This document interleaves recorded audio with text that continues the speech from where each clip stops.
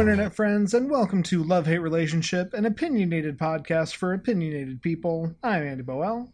And I'm Alex Ruiz, and as always, we are here to brighten your day, anger your soul, and of course, tell you, our dear listeners, how to live your lives. In that order. And Andy, I'm just realizing now that intro spiel, I feel like if I'm using a plurality of listeners, I should probably list it as your lives. So now, in addition to talking about how we do the podcast on the podcast, I'm now copy editing my own text that we've used since before episode 1 on the podcast while we're recording, which says something about who I am as a person. We've never promised we were qualified in any way, shape, or form, not only just when it comes to giving advice. But, we've never said we're qualified at all. We've actively said we are unqualified. I think singular life does, it's a personal touch. That's why.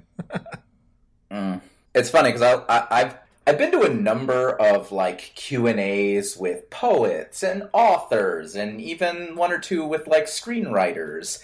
And it's always amusing to me when they're doing a Q&A and either one of two things happen. Sometimes both of these things happen. One of them is someone will ask about something of theirs that has come out forever ago, and they'll be like, yeah, if I could go back and redo that, I would redo all of that. The fact that it's published and I can't edit it is the only thing that's keeping me from going back and editing it. And the other thing is people who have accomplished incredible feats, done so much work, just, written magnificent opuses going, yeah, I don't know what I'm doing.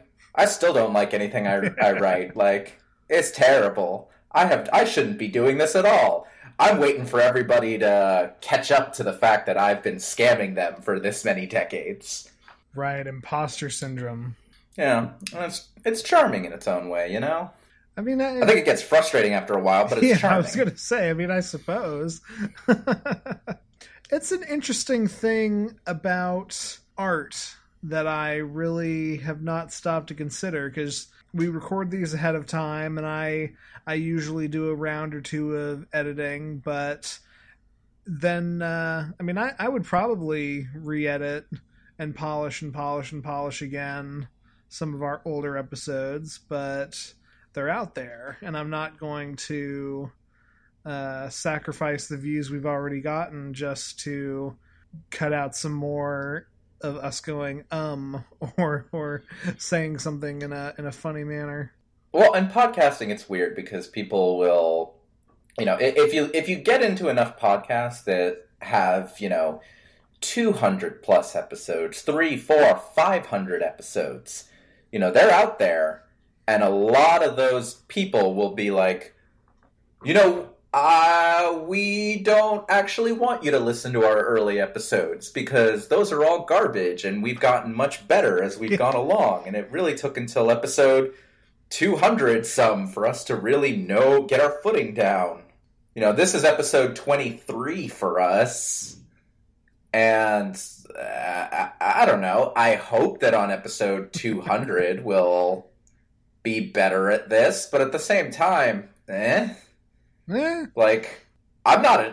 recently went back and listened to all of our old episodes, and I'm not ashamed of them in any way. I'm just kind of like, oh, hey, that was before I figured out that I needed to do this, or that was before we realized that, we need to make this adjustment to how we do our notes, or how we structure our discussions, or something about our questions. I don't know, man. Well, like you said, it's charming.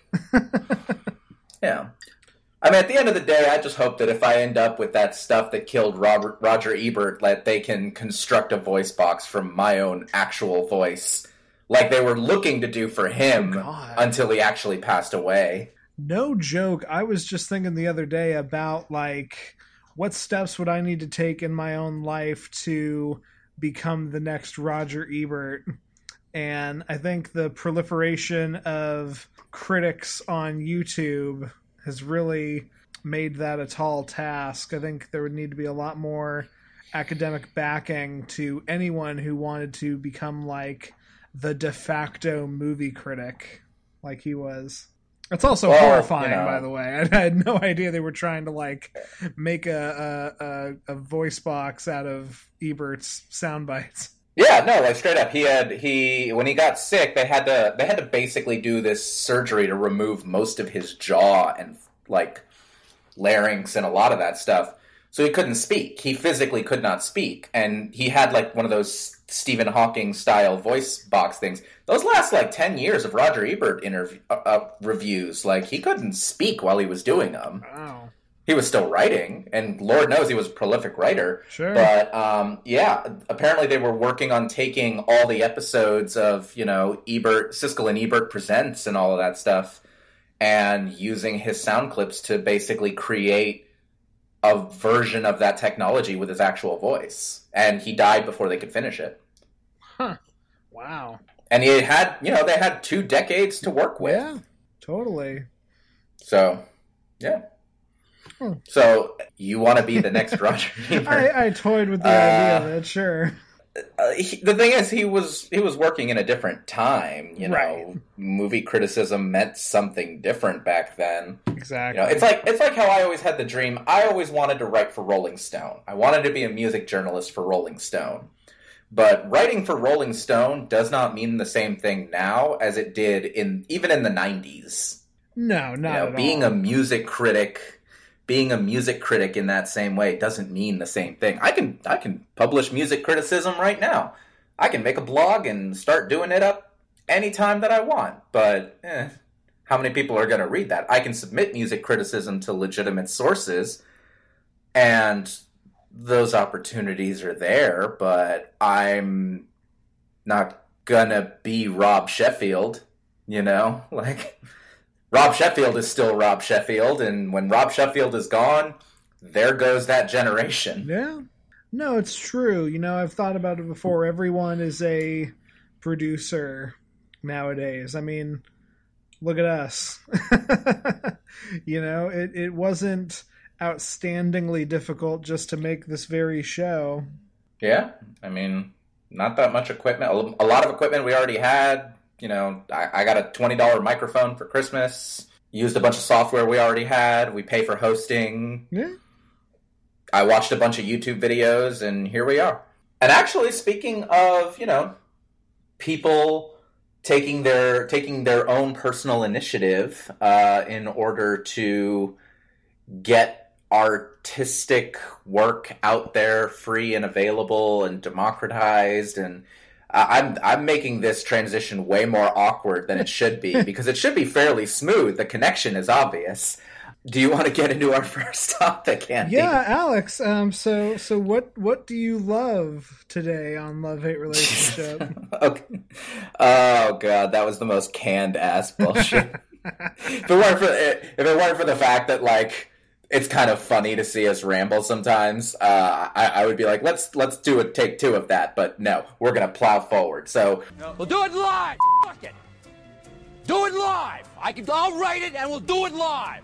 All of you out there, this is Love-Hate Relationship. We do 3 segments. First segment, one of us discusses a topic that we love, something that we feel is making the world a better place, and that we think is worth your attention, maybe your admiration, maybe just, a nice little head nod and go, that's a cool thing that exists in the world. Thanks, Alex and Andy, for bringing it to my attention. Section 2, we talk about a hate, something we despise, something we loathe, something we think the world would be better off without. And then the third section, we take a question from you regarding your relationships, and we try and fix them. And spoiler alert, we rarely fix them. Most of the time, we tell you shit that you should already know, but we have fun doing it.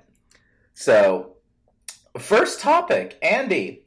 I'm going to intro the way that I like to intro on a regular basis and start off by asking you a simple question. Or actually, this is kind of 2 questions, but I'm going to phrase it as one. Okay. I want you to, if possible, plumb the depths of your memory, remember your education, remember, high school, middle school, college, your gen eds, whatever it was. And I want you to name one quote-unquote classic book from the canon of literature that you tried to read and you just couldn't get through? I guess it is just one question.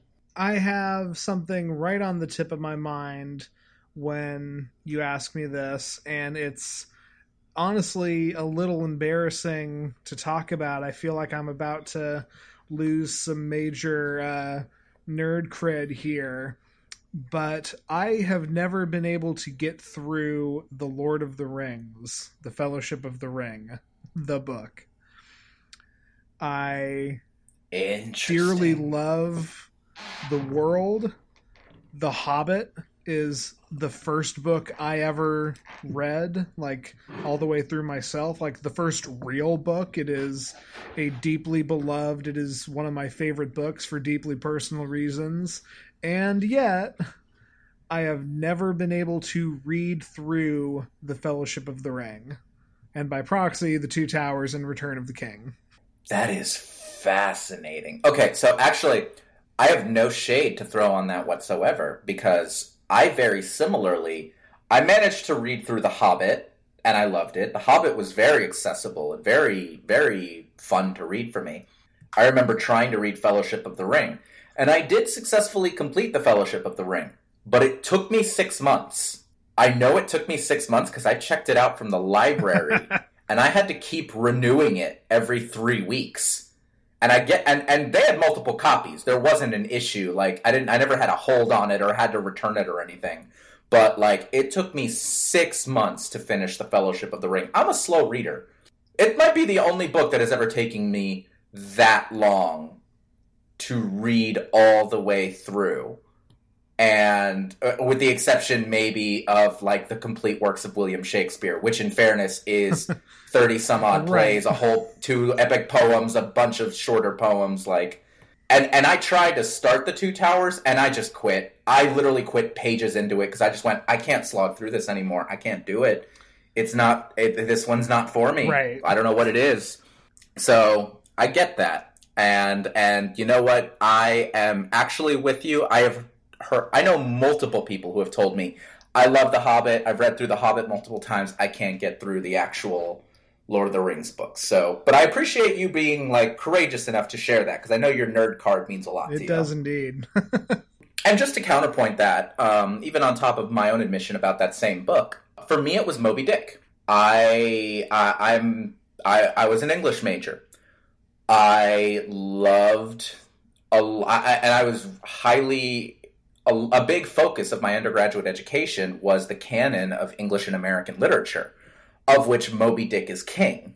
And anyone who is arguing otherwise academically, congratulations, you had a more progressive education than mine was.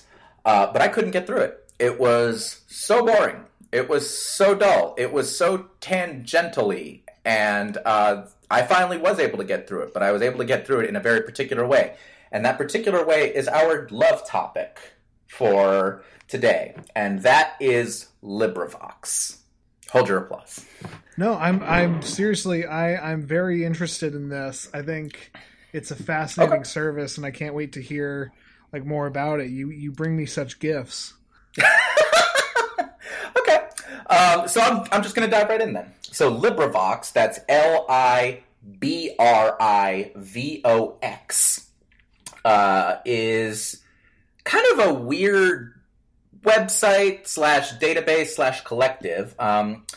Basically, it started in 2005 when Canadian writer Hugh McGuire on his personal blog kind of just sort of put it out as an idea. This idea being a free digital library of public domain audiobooks read and uploaded and maintained by a network of volunteers. So I first discovered it around 2013 as a smartphone app. Literally, I was just like browsing smartphone apps going, I kind of want to check out audiobooks. Like, people tell me about audiobooks, but I don't want to go out and, like, buy one. I'm sure they exist. You know, I've gotten banner ads for some, and I keep seeing commercials for Audible. So let me try this out. And I found it in 2013, and I've been using it ever since. Every book on it is public domain. Every recording is read and recorded by a volunteer, screened and listened to by volunteer admins, basically to ensure that it's clear language and correct to the source material, which are the only requirements for any recording being uploaded there. It has to be, it can't change any of the wording, and it needs to be a clear recording, not terribly staticky or anything like that, which I'll get into a little bit more later as one of the couple of criticisms people have about it. Okay. But after that, it's made available for anyone to just download and listen to for free. They also have a website, LibriVox.org, spelled exactly the way that I said before. iOS, Android, Windows Phone, whatever you use, this app is available. For me personally, I don't generally listen to many contemporary audiobooks, mainly for cost reasons. They frequently cost as much or more than hardcovers, $20 to $30 plus per book. So instead, I put my reading energy, my day-to-day physical reading energy into reading contemporary. But LibriVox has been a really great way for me to fill in my back catalog of older books that I never got around to back in the day. So, in my specific case, I tried multiple occasions to read all of Moby Dick.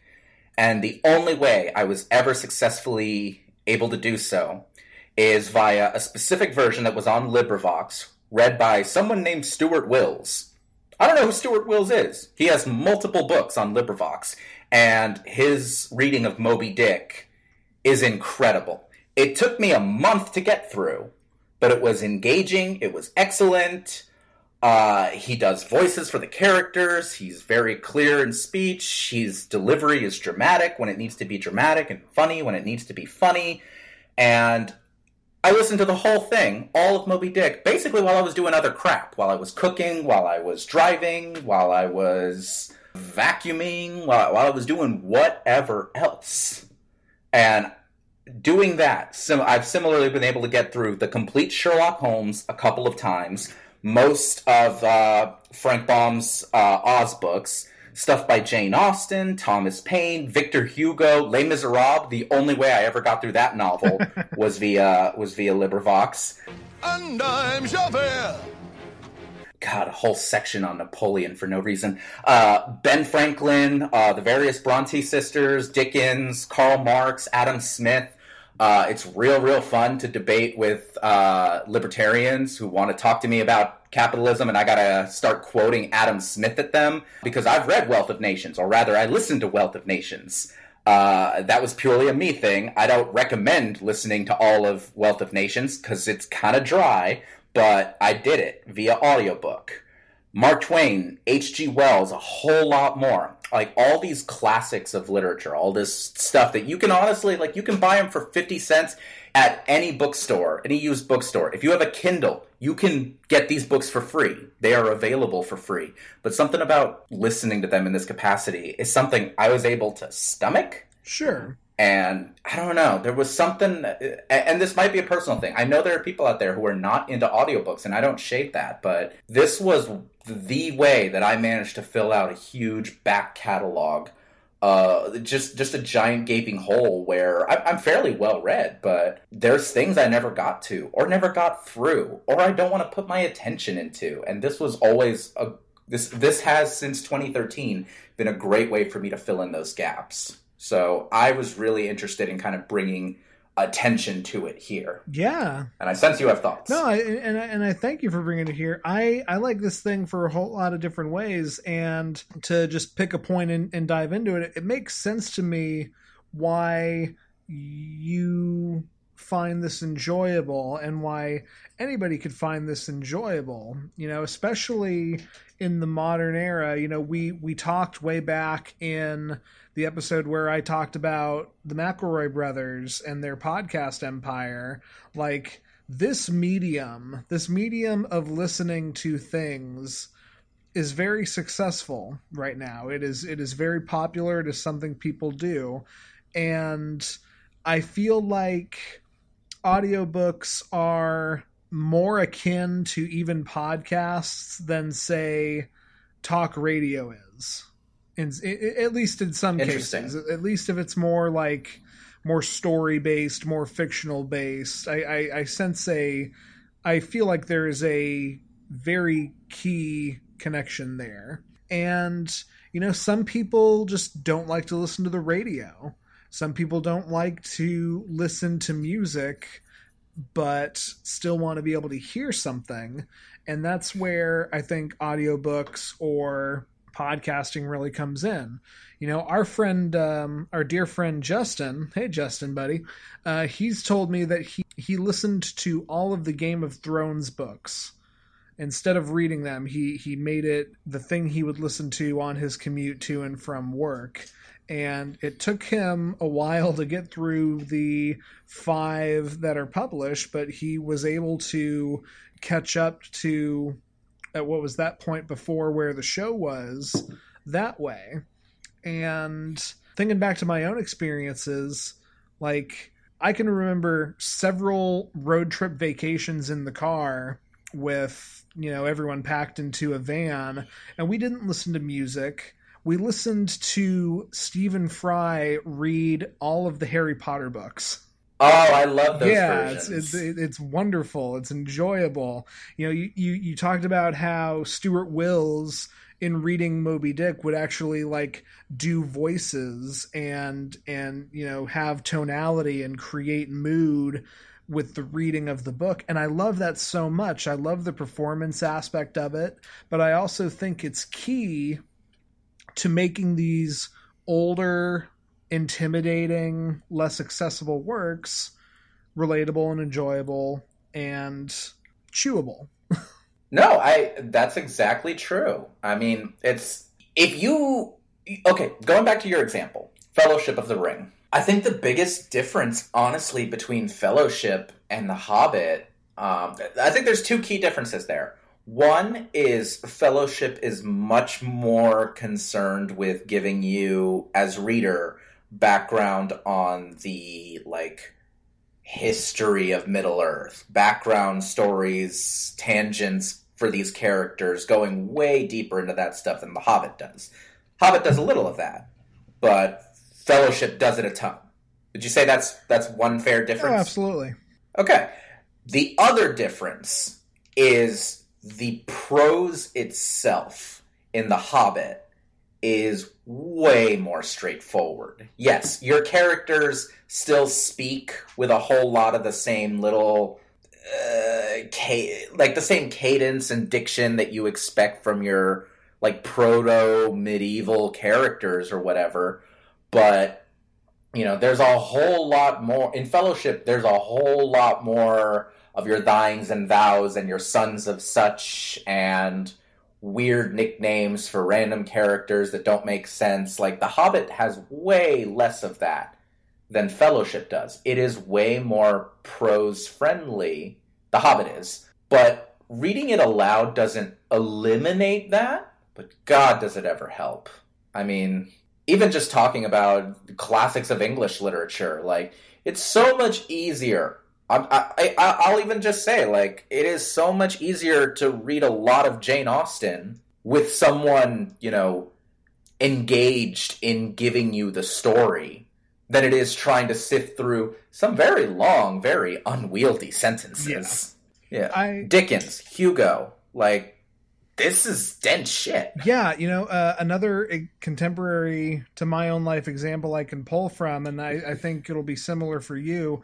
Back in my junior year of high school for AP English Lit, the first book we had to read in the year was Nathaniel Hawthorne's The Scarlet Letter, which he wrote...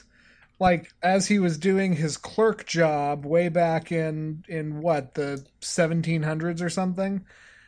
It is... Yeah, and he was working for a customs house, and there's 70 pages about being in a goddamn customs house. Hawthorne is incredibly dense by today's standards, I feel like. And I can remember in this class, for those of you... who remember The Scarlet Letter, there's a moment where the villain of the book, Roger Chillingworth, is seen for the first time in a crowd, and he is described as intimidating and misshapen, and somebody in our class, as we were discussing it might have been me, it probably was me, tried to say that, This guy, just as he is being described, reminds me of like the Joker. So picture Heath Ledger's Joker, Dark Knight had just came out, as like your mental proxy for this character. And you would think that even that alone, just imagine this character's the Joker, would make the book interesting, and it couldn't. I'm a dog chasing cars. I wouldn't know what to do with one if I caught it. And I bring this up to illustrate that, like, the mind's eye of the reader, even when it's something you're desperate to make more accessible or entertaining than it is, you come up with these tricks to do that. You yourself can't always do it. It's like how you can't tickle yourself. Yeah. No, absolutely. And that makes and that experience for you just needing to read something in that archaic language, in that archaic form of writing, I mean, it's a barrier. It's a legitimate barrier. There's a reason why kids say that a lot of those classics that are taught in high school and such are too difficult or too dull or they're unable to get into it. And a whole lot, it does a whole lot. It doesn't do everything. You do need to engage with some of this stuff in order to be able to pierce through it. I think just for me, it makes it easier. It makes it more palatable. It takes away part of that big, huge roadblock that never got addressed. I read that same Hawthorne book in AP English language. I remember that. I read it, I annotated it, I did the whole spiel, and I liked that book. And I liked it more when I listened to it later. Because I had to reread it in college for a class, and I just listened to it. Oh, wait, no, I didn't. I reread it for graduate school. Never mind. No. I'm confusing my undergrad and my graduate school. Gotcha. I reread it for graduate school. Gotcha. But it was an easier experience. I read a lot of my graduate school work via these audiobooks, because when they asked me to get something like that, I mean, a lot of that just ended up being convenience. You know, sure. Again, like Justin reading the Game of Thrones books, it's sometimes a lot of this was a hell of a lot easier to get through. Just like I probably listened to the entirety of Ben Franklin's autobiography while I was cooking, not even doing other stuff. Because I think I was listening to podcasts while I was driving and doing things like that. I strictly put that book on while I was cooking, and I probably finished it in like a couple of weeks. Sure. Just in the time that I was like cooking and eating, because I was living by myself at the time, cooking and eating and washing up. So for this such and such amount of time every day, I was listening to the autobiography of Ben Franklin. And I finished it pretty quickly. And I still think about that book on a regular basis. That was a really affecting read for me. I've never physically touched a copy of the autobiography of Ben Franklin. I was assigned to read the autobiography of Ben Franklin in undergrad, and I didn't read it because I was too busy reading other more complicated things for other classes. So I got a summary of it, and I did fine. Sorry, Dr. Jones, I don't think you're listening to this. I did not read the autobiography of Ben Franklin when I was supposed to. You're still one of the best teachers I ever had. I apologize. I have since read it in audiobook format. I don't think you listen to my podcast, but really hoping that's not the case. That'll just make my I think she would laugh. I honestly think she would laugh. But yeah, I mean, it's and I want to get ready to move on from this topic, but it was such a not to pun, it was a liberating thing to be able to access this material in an inexpensive way. Audiobooks are stupidly cost prohibitive, sure. And I don't understand why. I do understand why, because, you know, that's hours of content, admittedly. You know, I think it's Lisa Bloom who argues that the concept that we would balk at paying $25 or $30 for a hardcover is insane, given how many hours of enjoyment we can get out of a book. Okay, if you want to look at it that way, sure. It doesn't change the fact that I just can't always throw down $30 for a hardcover or for an audiobook. This shit is free. Some of the readers, like I kind of have some favorite readers on this platform, like especially the ones who read certain things. There are admittedly terrible versions of some books. Any of you who go on LibriVox and start looking for books, I highly recommend check the ratings, because there are some garbage recordings. Truly terrible. There's people with indiscernible accents. There are people who end every sentence using this exact same phrasing.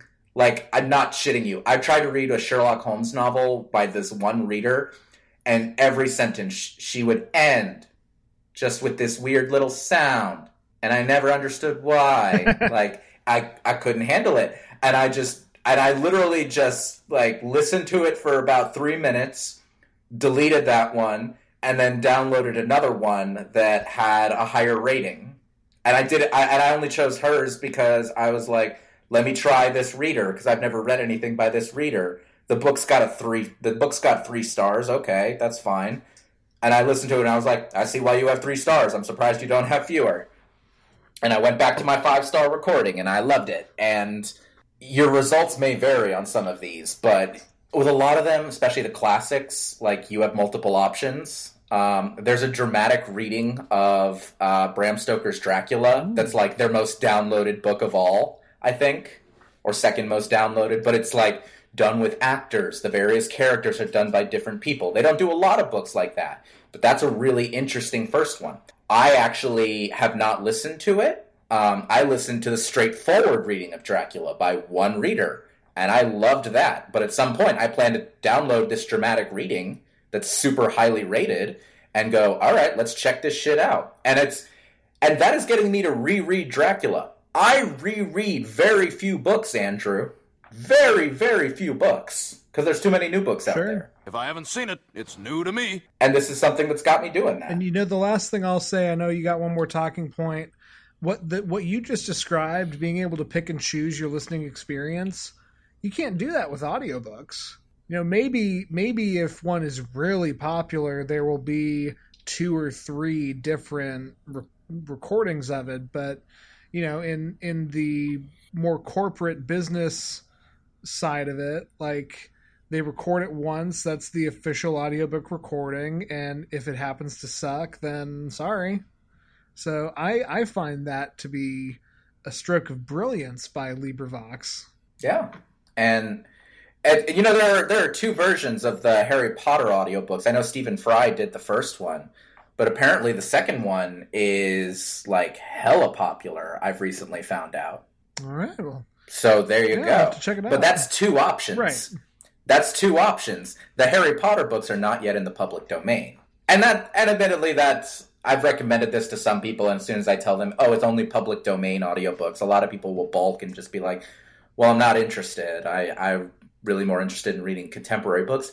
That's fine. You can download Libby. Libby is another app where you can type in your library card, and any audiobooks that your library will have available, you can check those out, download them to your phone. Oh, I recommend it. Gifts. No, absolutely. Such gifts you give me. I did not put Libby on this one, not for any exclusionary reason. I like Libby. I've used it a couple of times for a handful of contemporary books. My only problem with Libby is if you ever want to listen to something super popular, you only get it for 2 weeks, and people can put a hold on it. So once your 2 weeks is up, you lose that book, at least for however long it takes for your next hold to come back on. So unless it's either a short book or an unpopular book, you can get through it. You can be sure to get through it within 2 weeks. You might get some big interruptions with that. That's the only complaint I've had with Libby. But I mean, as far as free audiobooks go, you got a library card, you can use Libby. That's Libby. Yeah, I love when the local library figures out ways to start getting people's interest back. We're going to talk about Canopy at some later point, but that really makes me happy as a kid who spent more weekends than I can remember at the library. So sure. What's the last words you want to have about LibriVox? So the last point that I wanted to make is the fact that this is one of the very few cases I've ever seen of what appears to be an entire profitless entity. there's no legal organization for LibriVox. It's not an LLC. It's not an incorporated anything. The app itself, the app that I mentioned, is the way that I discovered this thing. It has some visual banner ads, and they run occasional fundraisers. LibriVox, as a quote-unquote website or organization, which is, again, really a loose conglomeration of volunteers, they'll run occasional fundraisers in order to cover their $5,000 a year hosting costs, which those banner ads also go towards. When they hit that $5,000 a year, they immediately shut it down, and they encourage people to instead donate money to projects like things like Project Gutenberg and other literary nonprofits and academic projects and things like that. You know, we've never done a product endorsement on this show. I've never said I was opposed to doing a product endorsement. I have said I'd be opposed to doing like an immoral product endorsement, but if there was something that I legitimately loved enough, I would endorse it. But the fact is, this is the first thing akin to a product endorsement I think we've ever done, or that I've ever done, and it's a completely profitless entity. Everyone on this is a volunteer. Every recording, the bad ones and the good ones, are labors of love. The most, like, advertising I've ever seen done by any, like, the readers will occasionally be like, for more recordings, visit my website at blank.org. And then they start reading the book. Like, that's the most advertisement I've ever seen anyone do. We're so fucking cynical everywhere. Everything is so goddamn cynical all of the time. Everything feels so hopeless. For those of you, like, we are currently, the day that we are recording this, the Mueller report dropped earlier this week. Yeah. And I had to stop reading Twitter on day 2 and be like, I gotta let this sit because I am officially just reading the same garbage over and over and over again, and every take is bad, and it's so cynical. And here's one little thing that exists on the fucking internet, you guys, where it's just people who really like books trying to make books more accessible to other people who like books for free. And they're all doing their best. And yes, some are better than others. And you, listener, can pick and choose what you want to do. But everyone participating in this is doing it, at least as far as I can see, it is set up so that you have no choice but to participate in it altruistically. And I need that right now. Sure. I need this little speck of non-cynicism on the internet when we live so much of our lives on this internet. When you're listening to this podcast, you downloaded it off of the internet. You at least are adjacent to all of this. And here, I want to give you, dear listeners, I want to give you, dear Andy, the gift of one little thing that's just a whole bunch of people who just like books and want you to enjoy the same books that they like and do it for free. And so here you go. LibriVox, everyone. My love for this episode of Love-Hate Relationship. Thank you, sir. I mean that sincerely. Yeah, I cannot recommend it enough. Awesome, man. Well, I'm most certainly going to check it out. I hope a few more people are as well.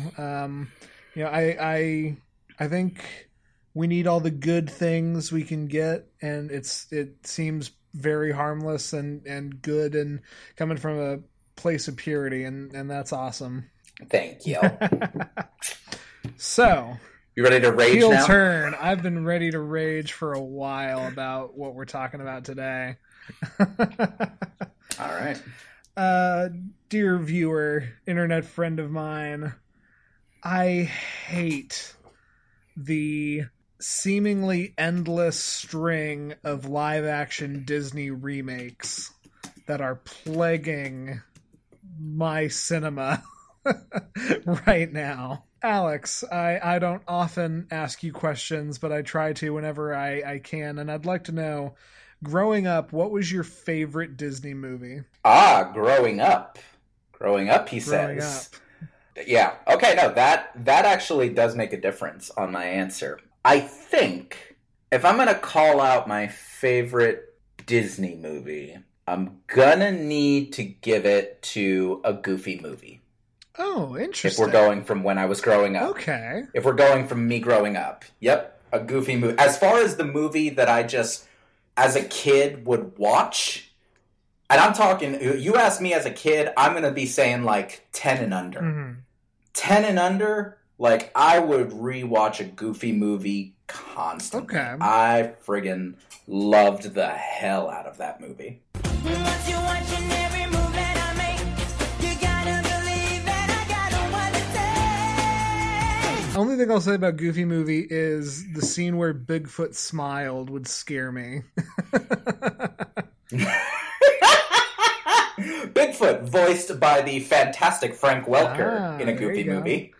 But okay. Another one of his credits. So that's a great answer. I desperately hope that a Goofy movie is safe from this thing I'm here to talk about, because a live action Goofy would be literal nightmare fuel. Sure. What? So that's when you were a kid. Do you have a different? You said you had a different answer now. Well, let me qualify. Do you count Pixar? Yeah. Okay. If Pixar counts, I think I'm gonna cop out, and I'm gonna give it to Coco. Oh, very good 'Cause- answer. Yes, because Coco, I have a personal connection to, as it's a movie I relate to on a very personal level. Given that it's the first Disney movie I've seen that respectfully represented something adjacent to the culture I grew up in. It's not the culture I grew up in, but it's adjacent to it. It's the closest I've ever gotten in a Disney movie. And there's something about the narrative of being artsy, disconnected from my family, Guitar playing. puny little kid, guitar playing kid who doesn't fit in but tries to make people tries to make people think he can fit in kind of deal, and expectations, and there's a whole lot in that narrative that just gets me right in the cockles. Sure. So All right. Well, yeah. well, So excellent. I'm gonna go. So yeah, Goofy movie as a kid, Coco as an older person. To stand out above the crowd, even if I gotta shout out loud. Those are two great answers, and I think that you're completely safe from your favorite Disney movie being affected in the way I'm describing. So now, for anybody who is wondering what exactly I'm talking about, for anyone who is not necessarily up to speed with what Disney, and specifically like Disney's Hollywood branch, has been doing for the past couple of years, allow me to explain. Way back starting in 2014, Disney started putting out movies that are just essentially live action retellings of their classic movies. You know, this started in 2014 with Maleficent, which was billed as sort of a prequel to Sleeping Beauty, but the entirety of Sleeping Beauty is in the second act. So for the purposes of our discussion, I will count it as a live action Disney remake. Okay. We also have had Cinderella, The Jungle Book, Beauty and the Beast, Dumbo, which has just come out. And later this year, we are getting live action remakes of The Lion King and Aladdin. On top of that, there are 7 other remakes in the works. And to just go through them incredibly quickly, what we have to look forward to is a Maleficent sequel, Lady and the Tramp, Mulan, a Cruella de Vil movie, Pinocchio, Hunchback of Notre Dame, Lilo and Stitch, and The Little Mermaid. All of these will be coming... What kind of nightmares await a Pinocchio live action remake? Yeah. That is horrifying. Okay, please continue. Oh my god. Well- I have something to tell you, but please continue your spiel. I have been very critical of these ever since I really started noticing. You know, Maleficent came out. I saw Maleficent. I liked the first half of Maleficent. After it became a blatant Sleeping Beauty remake, I was like, oh, okay, I could have done without that part. Cinderella comes out, and it's like, oh, okay, whatever, it's Cinderella. Jungle Book comes out, and I start, like, paying attention. Hey, this is the third movie. Like I can watch Jungle Book, the cartoon one, right now. Nonetheless, I saw Jungle Book. I thought it was okay. And then we got to Beauty and the Beast, which was when, like, okay, now the red alarm lights are blaring in my mind. I saw Beauty and the Beast. I've seen every one of these movies, and that's part of the problem. And Beauty and the Beast, in my opinion, added nothing to the story of any significant value. Yeah, the only thing they changed were they added some small plot details about Belle's mother, and they soft-sold the idea that LeFou was gay. And they gave Beast a song. That's about it. Beauty and the Beast also broke box office records. It shattered them, because of course it did. It's Beauty and the friggin' Beast. And here's my deal. Here's what I'm so caught up about. I don't hate these Disney remakes because I see them as cheap and lazy ideas. I don't hate them because they're vapid. I hate them because I look at this thing Disney is putting out, this product, and I find it equal parts maniacal and just dumb. Mm-hmm. And to really just delve into this, I want to talk specifically about Lion King. The Lion King movie is coming out in June, I want to say. And Okay. It is one of my absolute two favorite movies. I would submit to you that The Lion King is the GOAT Disney movie, the greatest Disney movie of all time. Okay. I don't necessarily agree, but I understand. Sure. Continue. Here's what it really boils down to. Lion King came out in 1995. For 25 years, Disney has been pushing that version of The Lion King through movies, through re-releases, through sequels, through TV shows, through theme park paraphernalia, pushing this one representation of the story down our throats. There is Okay. The Lion King on Broadway, and I love The Lion King on Broadway. I think The Lion King on Broadway Sure. is an entirely different artistic thing. Mainly because it is on Broadway. It is a play. It is a different medium. Mhm. The Lion King 2019 is a movie, and it is going to be a CGI live action movie. But beyond that, it's going to be the same. If it's not the same, I will eat my hat. Like, if it is different from a story perspective in any significant way, I will eat a DVD of Lion King 1.5, and I will film it, and I will put it on Twitter. Because it isn't going to be, and that's what I hate about this. They're remaking their own movies, and they won't change anything about them because they're Disney. This isn't another studio making The Lion King, and maybe you get a different version. This isn't Andy Serkis coming out with his own version of The Jungle Book. This is Disney remaking Disney's The Lion King, and specifically in that, having James Earl Jones reprise his role of Mufasa. Understanding that that's the role that so many people know James Earl Jones from, and any other choice would feel lesser? I don't know. I would posit that because, the trailer has been out for a week or two at time of recording, so it's been out for a while. You can go look at the latest Lion King trailer where you actually hear Chiwetel. Hold on, let me pause and say this guy's name right, because I'll feel bad if I don't. Chiwetel Ejiofor. Okay. You can watch the new trailer and hear Chiwetel Ejiofor as Scar giving dialogue. Mhm. And Sure. maybe I'm a big old Jeremy Irons fanboy, but there's something kind of off about it. And, that's why... Well, Well, go on. Go ahead. okay. So I'm going to do the thing that I hate that people do, which is I'm going to play this from the side of Disney. Incredible conglomerate, evil, terrible corporation Disney from their side. Oh, that's good, because I thought we had a problem for a minute there, huh? All right, now, get out there and make me some goddamn money! In Beauty and the Beast, they corrected... You're right. They added a little bit about Belle's mom.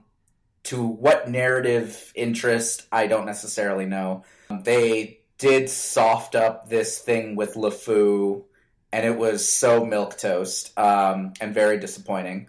They did do one thing, which is they corrected a giant plot hole in Beauty and the Beast, which is the prince being 10 years old in the original when he's cursed.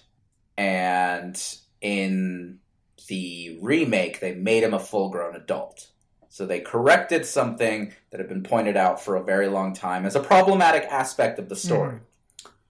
In the new remake of The Lion King, they are doing something that they received much praise for when they did it in Moana, which is they cast people of color for a story in a place where the native populations are people of color. Sure, okay. And in The Lion King, you look at the cast of The Lion King, okay, John Oliver is Zazu, Seth Rogen and Billy Eichner are Timon and Pumbaa, if I remember correctly. Yeah. But then they have a whole bunch of people with African ancestry. Granted, a lot of them are African American, and sure, there's a really troubling thing of conflating African American with African, but it is a step towards addressing that issue. Now, is Disney doing it because they legitimately care about African representation in the African American community and promoting the diversity of its own casts? Fuck no! I promise you, Bob Iger doesn't give a shit about any of that. Not even a little bit. It's profitable. But is it a bad thing? I don't know. I like Jeremy Irons a lot. Don't get me wrong. But you cast Chiwetel Ejiofor, who has more than proven his chops as a villainous actor. I don't know that I'm necessarily that mad about that, outside of the fact that I really, really enjoy Jeremy Irons' Scar, if that makes sense. Yeah, it does. And you know what? That is a good, fair point that I had not thought about. I agree with you that it is 100% coincidental to the context of the era it's being made in. But you know what? If somebody goes and sees the new Lion King and is able to relate to a character better, okay. I'm glad to be shown that there can be some good to come out of this. And to your point, I don't think necessarily that anyone in the new version is going to be better or worse than anyone in the old version. The problem I see, and this is why I said that Disney is a little dumb for doing this, with all these movies, specifically, you know, there is such a thing as the golden age of Disney animation. That is a title. And that is the early 90s, the early to mid 90s. That's when they pumped out Beauty and the Beast and Lion King and Little Mermaid. Sure. They've baked in the story being told a certain way. And, you know, specifically our generation are used to seeing it in a certain way. And I just feel like if you're going to remake it and you're not going to change anything, Jungle Book changed a little bit. Jungle Book actually changed more than Beauty and the Beast. And I'm actually fine with the Jungle Book remake. But, you know, look at Beauty and the Beast. If you're only going to change a couple tiny plot elements, nothing majorly significant except maybe a plot hole or two, let's assume they're going to do that with all their other popular ones, with Lion King, with Aladdin. You're remaking the same exact way. You're just showing it in a new visual style. So it's going to look different and it's going to sound different, but it's going to be the same exact thing. I can't square that. And, like, I'm gonna see it. Of course I am. It's Lion King. But I think Disney runs a risk of alienating the fan after they've seen the movie. by having something just be slightly different, slightly off. And at the same time, I don't think Disney cares if they're going to alienate the fan at the end of the movie because they've already got your money. And that's where I think this is completely just brilliantly evil of Disney, the company. They're playing on the nostalgia of a certain generation and, you know, getting butts in seats and breaking box office records because of nostalgia. And I don't like that. I hate that.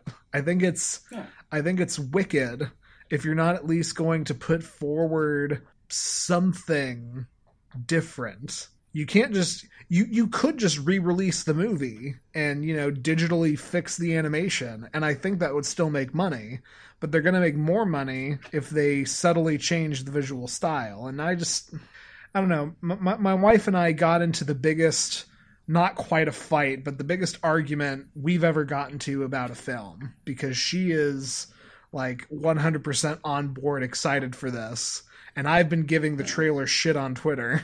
And I don't know if I'm just being a total dick on this one or not, but I don't like it. I'm not going to see Aladdin. That has to do with a couple other reasons, namely it looks fucking bad. You hate Guy Ritchie. And I hate Guy Ritchie. And I'm not ready for anyone other than Robin Williams to be the genie. Sure. Okay. So I think I am in your camp on this, but for different reasons, if that makes sense. Because, and I love that you mentioned Mariah on this, because I was talking to Stephanie about this topic. You know, we talked about, like, movies we would not want to see remade, which is why I mentioned Pinocchio earlier, because we were talking about that. I'm like, Pinocchio would be nightmares to remake. Like, there's no version of Pinocchio that would not look like a Chucky doll. It has writers and done producers. in live-action animation. It will be sometime after 2020. God help us. And if they redo The Little Mermaid, it's basically going to be Aquaman animation, isn't it? Like, they're going to use the same technology they used for Aquaman in order to do The Little Mermaid. And so here's the thing. On the one hand, I look at this as a question of Michael Eisner versus Bob Iger. So for those who don't know, Michael Eisner was the CEO of Disney from 1984 until 2005. In 2005, Bob Iger stepped into the role. You don't need to know much about either of them. But I want to point out that in the era of Eisner made it a point to... Eisner really wanted to spearhead a new era of Disney classics. Eisner was like, okay, so before me, we basically had this period of time where we were churning out things like Pinocchio, like Peter Pan, like Cinderella and Sleeping Beauty and Snow White and all these Disney classics. And right now we're basically marketing those classics to generation after generation of kids and trying to come out with new crap. And most of the new crap sucks. Like, 70s Disney... That's fair, yeah. ...was not great. Walt Disney Productions, The Cat from Outer Space. I'm serious. A lot of 60s Disney was bad. Like, case in point, it's very hard for me to name very many of those movies. When Eisner took over, that's when he started investing in certain creative minds. He brought in a lot of people to try and spearhead new kinds of projects. And that's what gave us things like Aladdin, The Lion King, The Little Mermaid. All of these things that, like, when we were growing up, those were our Disney movies. Yes, you knew that there was the older stuff. You knew that was there. God knows they, like, intermingled the marketing there, but it felt of a different era. Cinderella felt different from The Little Mermaid in so many ways. But Eisner was invested in doing that. And since then, it's all kind of become one jumble. I'd be very interested to know what the kids nowadays kind of think of a lot of those older movies. But in this newer era, you got Bob Iger, and what does Bob Iger have? he can either play Eisner and try and invest in a new generation of these things, or he can play the short game, which he knows is going to be profitable. And that's a big problem here. This shit is profitable. Beauty and the Beast did break those records. It's the same, and it's the same reason why friggin' Suicide Squad made $700 million. And so many people talk about hating it. It doesn't matter if it's good, as long as people buy the tickets. That's why Michael Bay has a career. We talked about this during our Vapid movie reboots episode, which we want to make a point is distinct from this. But it's profitable. Bob Iger has a reason for doing this, and it's profitable. Because here's what happens. He can now market both. He can take old Lion King, and he can take new Lion King. And he can go, all right, those of you who remember old Lion King, I can market you all the old Lion King stuff. And you're going to buy tickets to the new Lion King. Those of you who are little kids right now seeing new Lion King, this is going to be your Lion King. Sure. No, he makes his money either way. And I agree with, and I don't like that because I would rather a new era of Eisner. I would rather that Michael Eisner level of let's bring in the talent, let's create the new stuff. In a big way, Pixar seems to be doing most of that heavy lifting. Case in point, I just told you Coco is my favorite Disney movie as an adult. Right. But that's a Pixar movie. Oh, yeah. Huh. You know, what's Iger got? Iger's got Pixar, and he's got Frozen. Princess and the Frog did not do that well, and that was the last of the like old school animation Disney movies that they've done. Right. Now it's all computer generated. Now, you know, and now their energy is in a different place. I don't know if Iger's ever going to invest heavily in new stuff. God knows Frozen was something new, and it made them their money. But Pixar's still making them their money, and now they can take this. Now they can do this with their older properties and try and basically milk them. Whether or not they're good isn't the point. You hope they're good. You tell me, I didn't see the Jungle Book remake. You tell me you liked it. Okay. If you don't like the Lion King remake, you still bought a ticket. You tell me you're not going to see the Aladdin remake, but of the 7 that you said are going to be in production, are there any of those you're going to see? You know, I actually don't know. I'm terrified. I mean, seriously, I'm terrified of a live-action Lilo and Stitch for much the same reason as live-action Pinocchio. I'm staring at the list. I probably won't see Mulan for much the same reasons as Aladdin. I dearly love the original animated Mulan, and I don't know. And the remake in The Hunchback of Notre Dame, and I would have to see the cast. I don't know. And I think one guy sticking his foot in the sand and not buying tickets isn't going to be even a drop in the bucket. I guess, and I'll make this my final word, I very much fall in the same camp as you, and I worry about if this trend continues, which it looks like it's going to be going strong for at least the next 5-10 years. If this trend continues, I don't want us to lose Coco. I don't want us to lose Moana. Those are 2 phenomenal movies and 2 of Disney / Pixar's better offerings of the past decade, I would argue. And I don't want to see those not get made because we're remaking Hercules and we don't need to take the risk of a new story. Let's take the safe money. Let's give the people the shiny new coat of paint.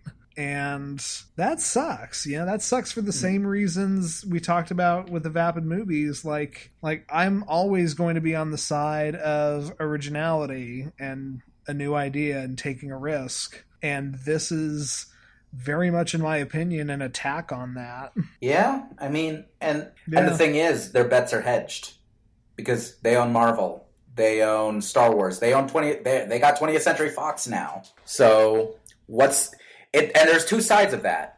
One side is, okay, we can afford to take risks because we know that, you know, our we know we've got this many Marvel movies that are going to pull in this much money, so maybe let's take a risk and do a weird-ass Disney animated movie. But the other side of that is those risks have not been the thing that have made them so profitable now. They've paid off, yes, but it's... You know, I put this the same way that there are people who, like, say that when Xbox makes a mistake, it's going to bring Microsoft down. And it's like, no, Microsoft is still selling how many copies of their corporate suites to companies every single year. Microsoft doesn't give a shit about what happens to Xbox and whether or not you like Xbox's games. That's like on page 7 of their ledger reports. Disney probably could give a shit about some of this, but I think it depends on, who their creatives end up being. So I would encourage you. You don't want these live action remakes? Don't buy the tickets. Just, even if you're like wondering if you're going to see it, just don't buy the ticket, dude. If you hate it this much, don't buy the damn ticket. Let Mariah go on her own or with friends. Mariah and Ryan can go see... actually, no. In fairness, there's some of these remakes that I might be interested in seeing. I would totally be down for a Hunchback of Notre Dame remake, because I think that the animated movie had better ideas than execution in a lot of ways, and I would like to see what a second pass would do. But that's besides the point. Sure. Well, no, I think that's a very good point, and it goes for me and it goes for everybody. Your dollars are the strongest vote you can have with anything nowadays, so I will not ever see the live action Aladdin movie, and that's my line in the sand. But thank you for helping me talk this out and just help the people learn about a thing that I deeply disagree with. Do you want to get into the question? Yeah, let's do it. Shall I read, or shall you? Yeah, go ahead. Okay. Hi, Alex. They don't even acknowledge you. They just say hi to me. I'm hoping that this qualifies for a relationship. I'm not totally sure, but I'm going to try anyway. I'm an enormous Michael Jackson fan. Like, saved my life, will argue he's the GOAT musician of all time. Have all of the albums pretty much committed to memory kind of fan. As such, I've done a really good job of separating the art from the artist for basically my whole life. I'm old enough to just barely remember the old 90s allegations, and always kind of just let those sit in a box in my brain. After watching Leaving Neverland, though, I'm officially having a crisis of conscience. I'm assuming you guys have seen it, no, and know that the shit those kids went through is so horrifying, and he was so evil to them that I basically haven't been able to listen to him since. That said, when his songs come on the radio, or out IRL, they literally wrote IRL, I still want to bob my head and rock to it, though. How can I have a relationship with this music, with this dude, after knowing what he's done and seeing the faces of his victims like that? Thanks, Ben. And I'm assuming that Ben is in relation to the Michael Jackson song, Ben.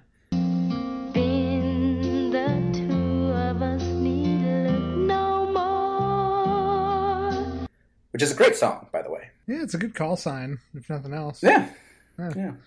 So, I'll start out by disclaiming, no, I also have not seen Leaving Neverland. I made sure to research the whole thing after this came into our purview, so I do feel qualified to speak on it, but I have not actually seen the documentary. I have not either. I heard a lot of takes on it after it came out. I've been meaning to see it, but yeah, I haven't. I'm going to be completely honest about that. Yeah. So, but we're both familiar with what occurs in it. For reference to everyone out there, Leaving Neverland is an HBO documentary which sits down with, I believe, 2 of the folks that have been, I guess I should say, allegedly molested by Michael Jackson when they were children. And it gets dark. There's a lot of discussion of grooming, of the kind of relationship he fostered with these kids. Definitely kind of some like financial manipulation involving their families. And a lot of people have had your reaction to this, Ben. You are not alone. A lot of people who I know to be huge Michael Jackson fans have talked about the effect that this has had on them. So first and foremost, you are not alone in having these complicated feelings. Yeah. So I'm going to try to help you in two different ways. The first is to talk about the documentary and bring up the fact that, frankly, a documentary is not factually damning. You know, you made the point of bringing up the fact that legally one would have to say the victims are the alleged victims. And, you know, a lot of people have been reacting strongly to Leaving Neverland and publicly, you know, making their cutting of ties with anything Michael Jackson known. A lot of other people have turned on his music and been listening to it. Like, his track figures have gone up on Spotify since this documentary came out. And a lot of people are just talking about the fact that I don't believe this. You know, the documentary itself, any documentary, is made with a point of view. I believe that's one of the things that distinguishes a documentary from, say, news. And even news, most of the time, is spoken with a point of view. Dan Reed, the director and producer of Leaving Neverland, had a specific point of view and a specific story he wanted to pitch to you, the viewer. And I think it would be a very messy argument to try and get into his motivations, because, of course, how can his motivations be anything other than pure? Well, he's making money off of this. The victims aren't, but he is. And furthermore, the victims, Wade Robson and James Safechuck, are suing the Jackson estate. I remember when Michael Jackson died, because up until that point, he was a figure of criticism. He was, you know, it was a time where you made jokes about Michael Jackson being a pedophile. And then he died, and the documentary came out the next week about Michael Jackson's life and what an amazing artist he was. And I can recall just seeing public opinion do a complete 180 and Michael Jackson reclaiming this good PR to the point where, of course, he couldn't have done anything. And oh, wasn't he one of the greatest artists, musicians of all time? And I say all this just to remind you, Ben, the documentary does not prove it's true. And if that's something you need to square this circle, then this is me giving you the peg for that. It sounds like you do believe this documentary, and that is incredibly fair. And I'm not going to advocate that it's true or not true either way. I just want to help you think critically about it. I would listen to our David Bowie episode, if you haven't, seriously, because, you know, we discussed this to a lesser extent about how do you separate music from artist when artist can do some horrible things. And I think we touch on a lot in there that would be helpful. You know, talking about Bowie's sexual problems and how I myself can continue to, you know, sing Ashes to Ashes whenever I hear it come out. I want to give Alex a chance to speak, but art, and I very much believe this, art does not belong to the artist after it is released. Art belongs to the consumer. So I have a different approach to your question, Ben. And I'm going to start off by saying, first and foremost, and I think I speak for Andy when I say this as well, one should never feel ashamed or troubled by believing an accuser or a victim, ever. No. Absolutely. There is too much defense of evil that exists out there. There's too much defense of very bad behavior by very powerful people to ever feel an ounce of guilt for wanting to side with these young men. I am also an enormous Michael Jackson fan. And I am speaking in present tense there. His music is also, for me, life-saving. I have listened to all of his albums all the way through. He is so important to me. I also, personally, believe the allegations are true. I think that he really did do these things to these children. I think that he also did these things probably to more children. I think that he was not ethically a good person. And I think that he did a lot of evil in the world. And I'm not convinced that the amount of good that his art is absolves him of that responsibility. I have made the practical choice in my own life, in my own personal mindset, in the way that I choose to be a conscious consumer of media, to continue to listen to him. And a big part of that is the fact that he's dead, because I don't really mind if his estate gets money from me, from my streaming it on Spotify or on Pandora. That doesn't bother me.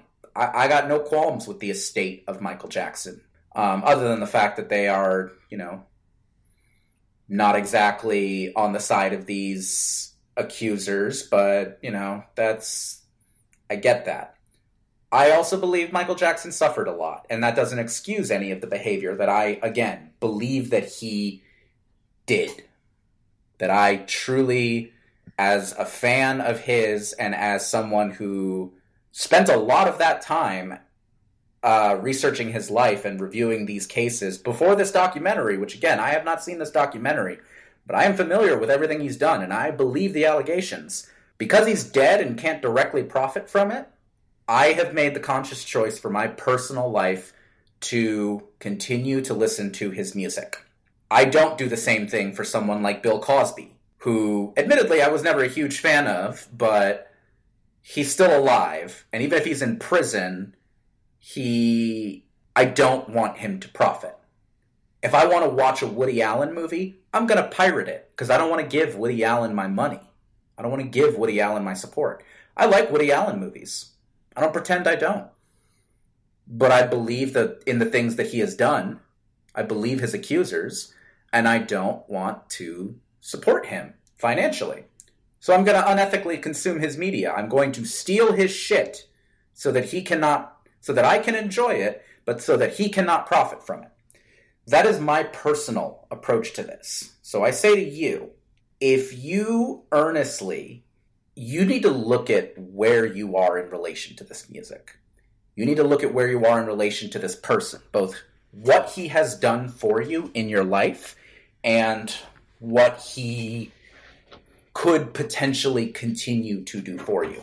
The only thing, and if you decide after doing that you are okay with consuming his media and believing that he did these things, you are not a bad person for that, Ben.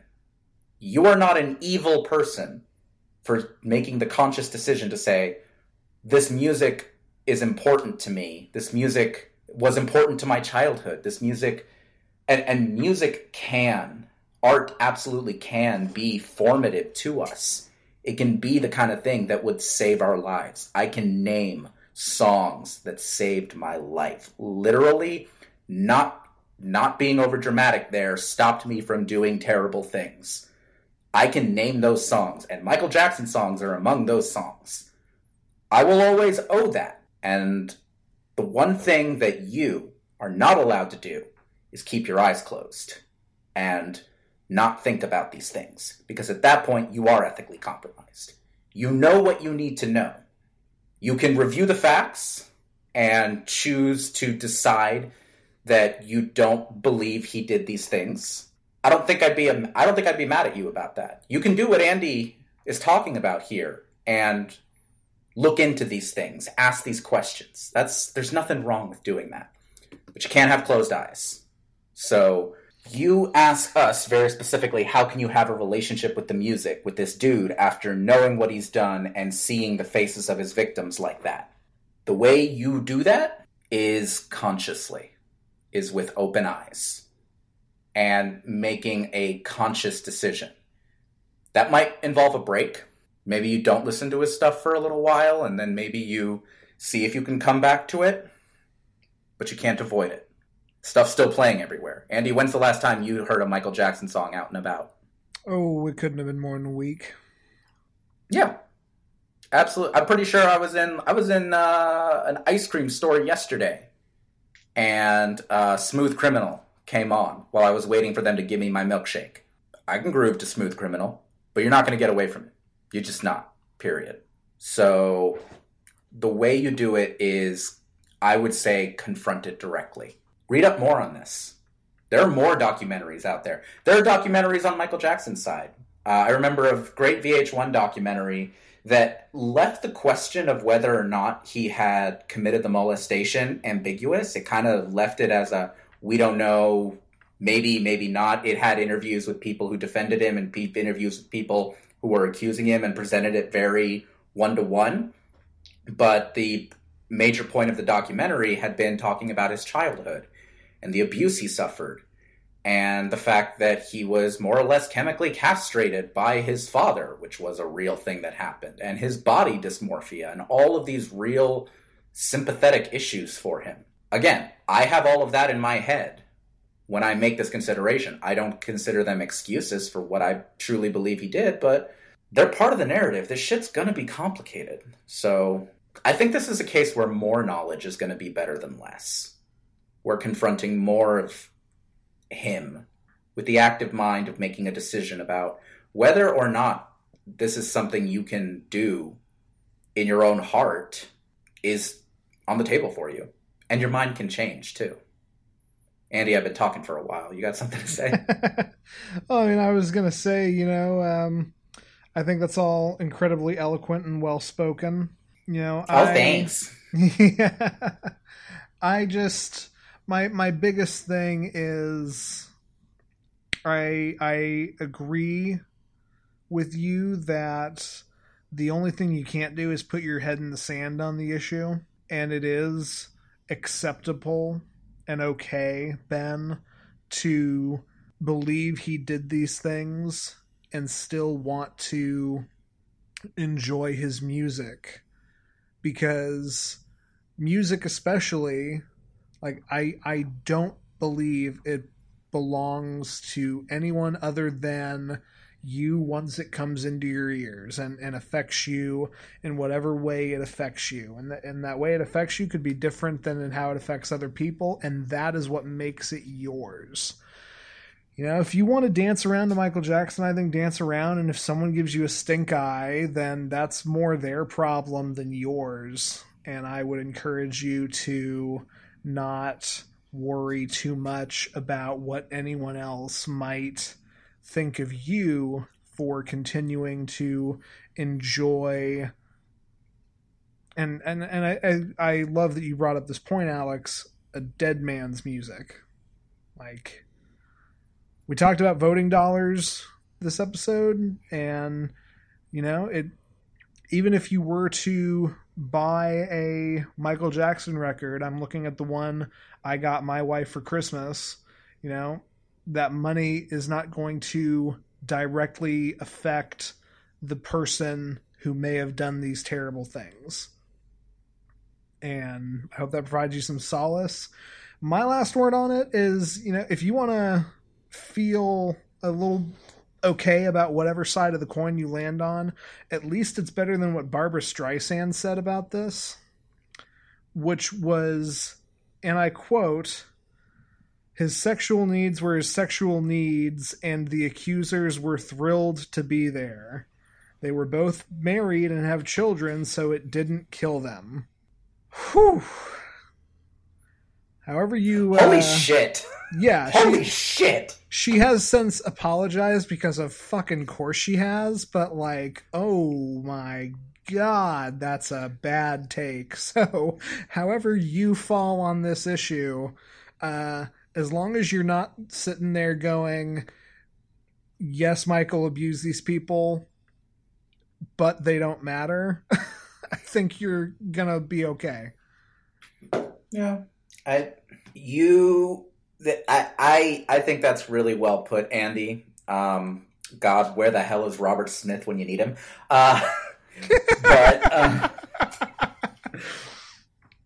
Let's use some tension. That's a great last word. And Ben, honestly, my last word on the subject is this. All your favorites are problematic. Every damn one of them. Except Mr. Rogers and Bob Ross, there were no good people 100% of the way. I promise you that. And there will always be someone who asks you, how could you draw the line there? Where do you draw the line? There's a false dichotomy of it's either all okay or none of it's okay, and that's a bullshit dichotomy. You draw the line where you choose to draw the line. I don't listen to G.G. Allen music, even though he's dead, because I find him to be completely repulsive and completely lacking in any redeeming qualities. And it's not just the fact that he sexually assaulted people on stage, but that's part of it. I draw my line on G.G. Allen. I have Michael Jackson on another part of this line, but if anyone ever asked me, how could you listen to Michael Jackson with knowing what he's done, I have my answer. And my answer is what I just said to you. Like, my answer is all the research I've done, all the knowledge I have, the conscious decision I have made, the fact that he is dead. And those things matter to me. And at the end of the day, it's what is it for you as an individual consumer. You don't have to justify shit to anybody else. You just have to justify it to yourself intelligently and mindfully. So learn your shit and make your call that way. And don't feel bad wherever you lie on that. You don't need to feel any shame. Absolutely. Yeah. Thank you for your question, Ben. If you, listener, internet friend, have your own question, your own relationship problem, and, I'm pretty sure Ben was questioning if this counted. I feel like this one counted. I feel like this was absolutely I'm good. I was good with this question. So if you have I was good with this. A relationship question or a problem with a loved one, friend, coworker, pet, or whatever you want to qualify what we just talked about. Problematic favorite. Yeah, problematic favorite. There you go. You can send those into lovehaterelationship.podcast@gmail.com, where we promise we'll read them.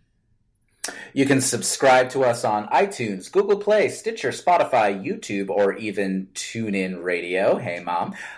We would also love it if you reviewed us on any and all of those. We've gotten a few new iTunes or Apple Podcast reviews, which are lovely and thoroughly appreciated. So please bring those in. It helps people find the podcast. Please share us around.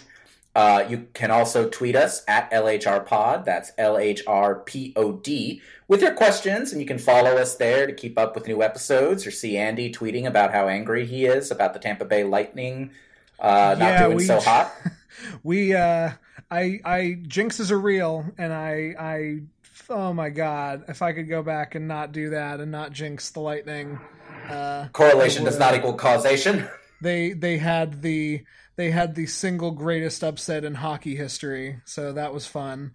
Anyway, if you wanna see more of my pain or watch me root for the Colorado Avalanche, my backup team, you can do so by finding me on Twitter at JovoCop2113. And I'm at A_X_RUIZ on both Twitter and Instagram.